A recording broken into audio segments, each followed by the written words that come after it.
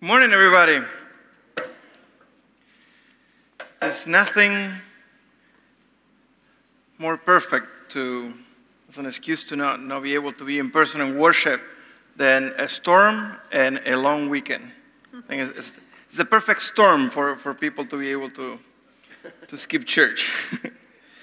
So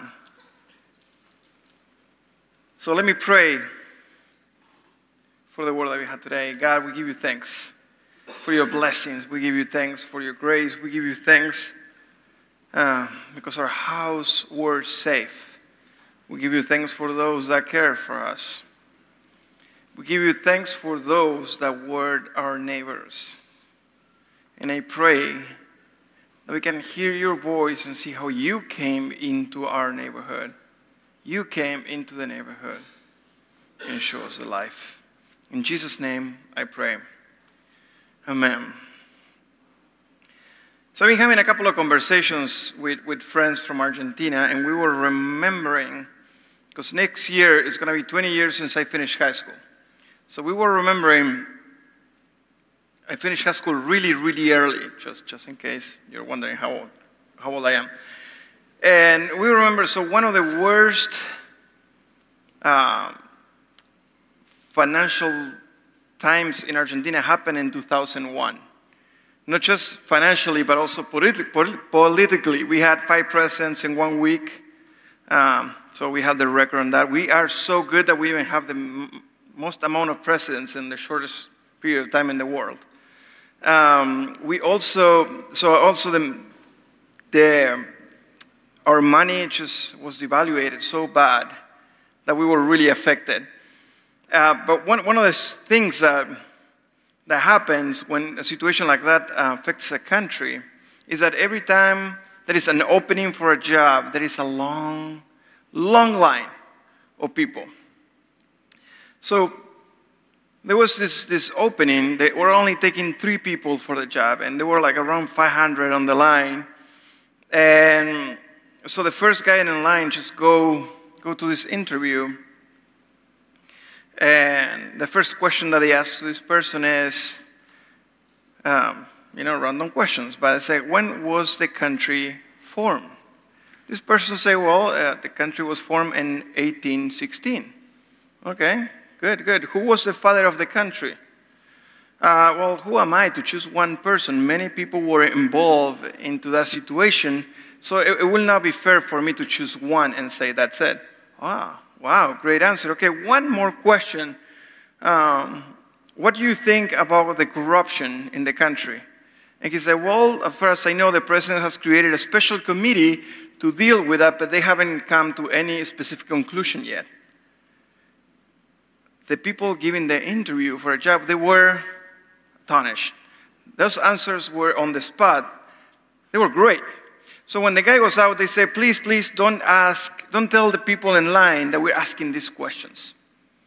So he goes out, and there was this guy, and he hears that they are, saying like, great job, great interview. So he said, what did they ask you?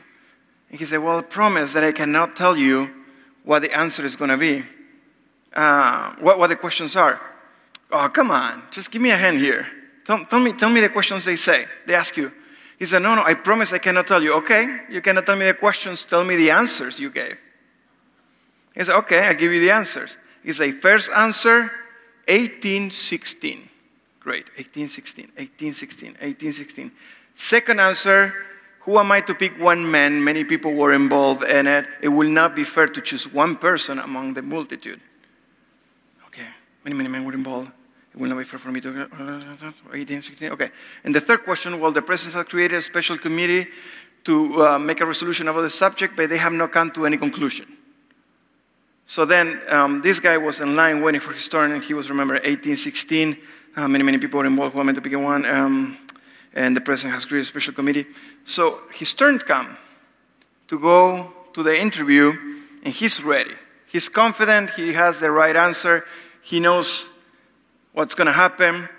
And while he's repeating in his head the answers that he's going to be given, the people interviewing see that there are problems with the form that he filled, and he was not paying attention But they say, sir, there are a couple of issues with your form here, so we would like to confirm one of the things that you wrote. When were you born? 1816. Okay. Sir, what's the name of your father? Who am I to pick one man? Many people were involved into that situation. It will not be fair if I choose one of all the multitude that were involved in that act. Sir, are you out of your mind? Well, the president had created a special committee for me to create a resolution, but not a specific answer has been created about it. So what's going on here? So we have a guy who has the right answers. But when you have the right answers and you don't know when to apply it, they mean nothing. They had these 3 questions that they were going to ask to every candidate, and the guy knew the answers. But knowing the right answer sometimes is not a guarantee of anything. And we have a situation like this in this passage that I'm going to be reading now.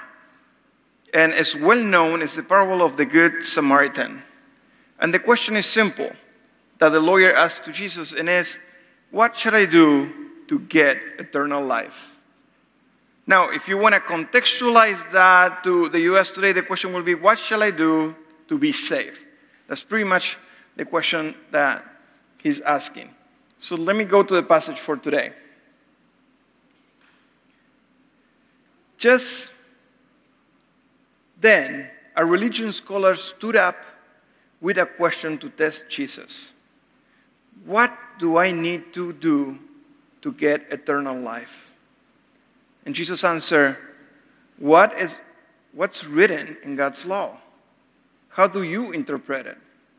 So the lawyer said, that you love the Lord your God with all your passion and prayer and muscle and intelligence, and that you love your neighbor as well as you do yourself. Good answer, said Jesus. Do this, and you will live. Looking for a loophole, he asked, and just how will you define neighbor, said the lawyer. And Jesus answered by telling a story. There was once a man traveling from Jerusalem to Jericho. On the way, he was attacked by robbers. They took his clothes, beat him up, and went off, leaving him half dead. Luckily, a priest was on his way down to the same road, but when he saw him, he angled across to the other side. Then a Levite, religious man, showed up. He also avoided the injured man. A Samaritan traveling the road came on him. When he saw the man's conditions, his heart went out. He gave him first aid, disinfecting and bandaging his wounds. Then he lifted him onto his donkey, led him to an inn, and made him comfortable. In the morning, he took 2 silver coins and gave them to the innkeeper, saying, "Take good care of him. If it costs any more, put it on my bill. I'll pay you on my way back." "What do you think?" said Jesus. "Which of these 3 became a neighbor to the man attacked by the robbers?"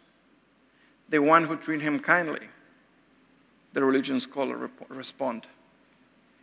And Jesus said, "Go and do the same." We love this story.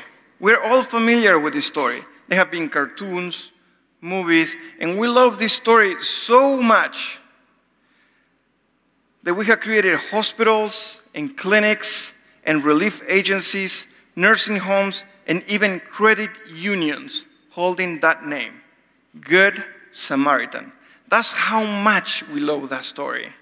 And we love it so much because we also tell this story as a self-congratulatory tale of a story that is talking about us, because we know the right answer. What are the greatest commandments? And you ask anyone in the church, and everybody will say, well, that you love the Lord your God with all your heart, soul, and mind, and your neighbor as yourself. We know that answer. And we love this story so much that we also forget that the Samaritan and the story was never one of us. The Samaritan was, as a matter of fact, the enemy. Samaritans and Jews They had so many things in common, but they disagree in a major thing. And that major thing was who God was. They both follow the Torah, but not the same version. They both worship in the temple, but not the same one. They both claim to be the chosen one of God, but decided to ignore the fact that God might choose more than one people. Each group viewed the other one as vile impostors, unclean in front of the eyes of God.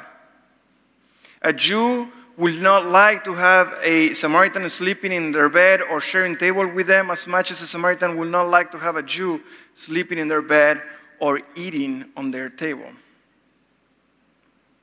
The Samaritans and Jews did not like each other. And in this story, Jesus is putting the Samaritan in the place of the good guy. And this story is in close connection with a situation that happened between Jesus' disciples and the Samaritans. There is a moment when Jesus needs a place where to stay, so the disciples go to the Samaritan village and try to and ask for a place where to stay, and the Samaritan says, there is no room for you all. You cannot stay here. So they came back angry to Jesus to the point that they say to Jesus, let us pray and ask for fire to come from heaven and burn them down. That's how bad the situation between the Samaritans and the Jews was, that Jesus' disciples wanted to burn them all up. And the only thing that Jesus is asking of them is just to move on. That's not the way you deal with rejection or disagreement. And what Jesus is saying with this Good Samaritan story is that a simple act of kindness could change a long history of hate. This simple act of the Good Samaritan could change the whole story of hate between the Jewish and the Samaritans. The good news are only good news when we give up our idea of who's good and who's bad. And the main thing that we need to pay attention to this story is that Jesus does not care about what the Samaritan believes. It's what the Samaritan does, what Jesus is paying attention. It's what the Samaritan does, what Jesus cares. So he reads a different scripture. So he worships in a different temple. So he follows a different path. So what? The focus of Jesus was in what the Samaritan did, not what the Samaritan believed. And this is very troubling for many Christians. This is very troubling for many of us who were taught that it is faith what matters and not works. But, well, there you have it. Jesus was a really bad Protestant. Jesus cared about what the Samaritan was doing. At any point, Jesus created an argument about what the Samaritan was believing. You can summarize what Jesus was saying in the fact that the right belief don't change a thing unless they lead to right actions. It doesn't matter that you know the answers to every question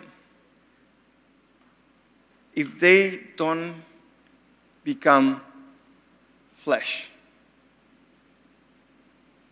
The question, I would like, for example, to change the question. I would like not to ask who is the neighbor, but I would like to ask who here has been acting like a neighbor. Because we also tell this story as a passive way. Okay, we need to wait for our opportunity to be good Samaritans. Instead of like, okay, we're going to push our way through it because the world is on fire right now. So there are many ways that we can be good Samaritans. But we probably stayed in our own bubble just waiting for the opportunity to help others to present. For the opportunity to show love to others to present to ourselves. Rather than us going the extra mile and trying to be good Samaritans. And this story of Jesus and the lawyer speaks to us today.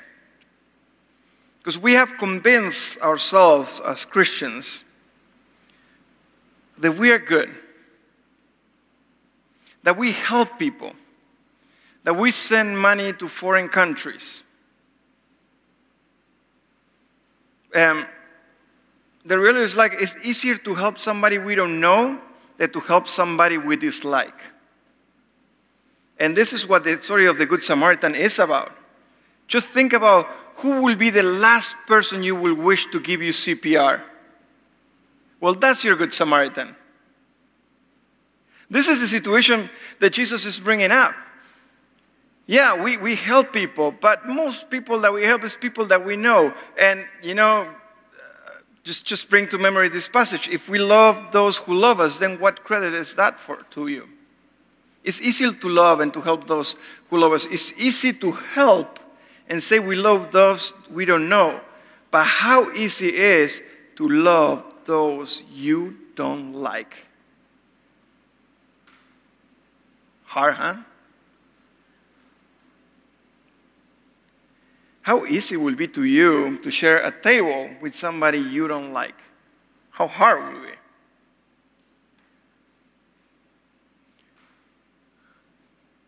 be? Do this and you will live, said Jesus. Also, it can be put, if you're doing this, you are actually living that life. I have this person who likes to send information to me constantly about how wrong I am about things. So I want to clarify something. I'm not saying that, hey, you're good and everything is fine. For some reason, that's what it comes through when I speak. What I'm saying, if you see somebody that is loving the others in the same way that you should love yourself, well, that person has the right belief because he's living it. Nobody can live the way that Jesus asked us to live unless that person's heart has been touched by God. So I wanted to put it there. Love is action. We like to talk about, oh, I love you, I love those feelings. And my wife, seems like every time I name her, she's not here. And I think it's I'm trying to tell myself that I'm safe. But sooner or later, this will come and bite me. But she said many times to me through marriage, and she also said it to our son, like you say I love you, but your actions don't show it. We have also this romantic idea of love as a feeling that we need to feel, that burning, warming feeling, that we have passion for a person, when actually the word love in Scripture, agape, is a verb, it's an action. Love is an action. Love is something you do, not something that you necessarily feel. So when Jesus says you need to love your neighbor, you need to move, you need to act. You don't need to wait. You don't need to expect for the opportunity to help other people to come and present itself. Life in Jesus is going that extra mile. Jesus said, I'm the way, the truth, the life. Living like Jesus, it means going the extra mile. It's showing that love. N.T. Wright says, what is at stake then and now is the question of whether we will use the God-given revelation of love and grace as a way of boosting our own sense of isolated security and purity, or whether we will see it as a call and challenge to extend that love and grace to the whole world. No church, no Christian can remain content with easy definitions which allow us to watch most of the world lying half dead in the road. So, life in Jesus, you can know the right answers, you can know Scripture back and forward, you can quote whatever you want, but enlightenment is useless unless it leads you to actions. You can know whatever you want. You can be the greatest scholar in Scripture. But that doesn't change the world. What it changed the world are actions. Do this and you will live, say Jesus. So the question that I'm posing to you today is, have you been acting like a neighbor? One of the greatest things that is happening to the world, to the U.S. today, especially during election times, is that we would like to believe that we are great Samaritans, but there are a lot of people that we don't like, and we just denied the greeting to people. We can say, yeah, we will help somebody that is beaten up on the road, but then you can come back to church and you don't like somebody and you don't greet that person. Will that look like a person that acts like a neighbor? Living like Jesus, getting eternal life, being saved, is not a new start. It's a continuation of the life that we live. Make the way of Jesus your way of life, going the extra mile of loving people. You know how you have to act. Many of you have the right answer. You just heard the right answer. Now, the only way that the right answer will change the world is if that right answer becomes action. Do this and you will live. Who here is a neighbor to the world? Let me pray. God, we give you thanks because you show us the ultimate love.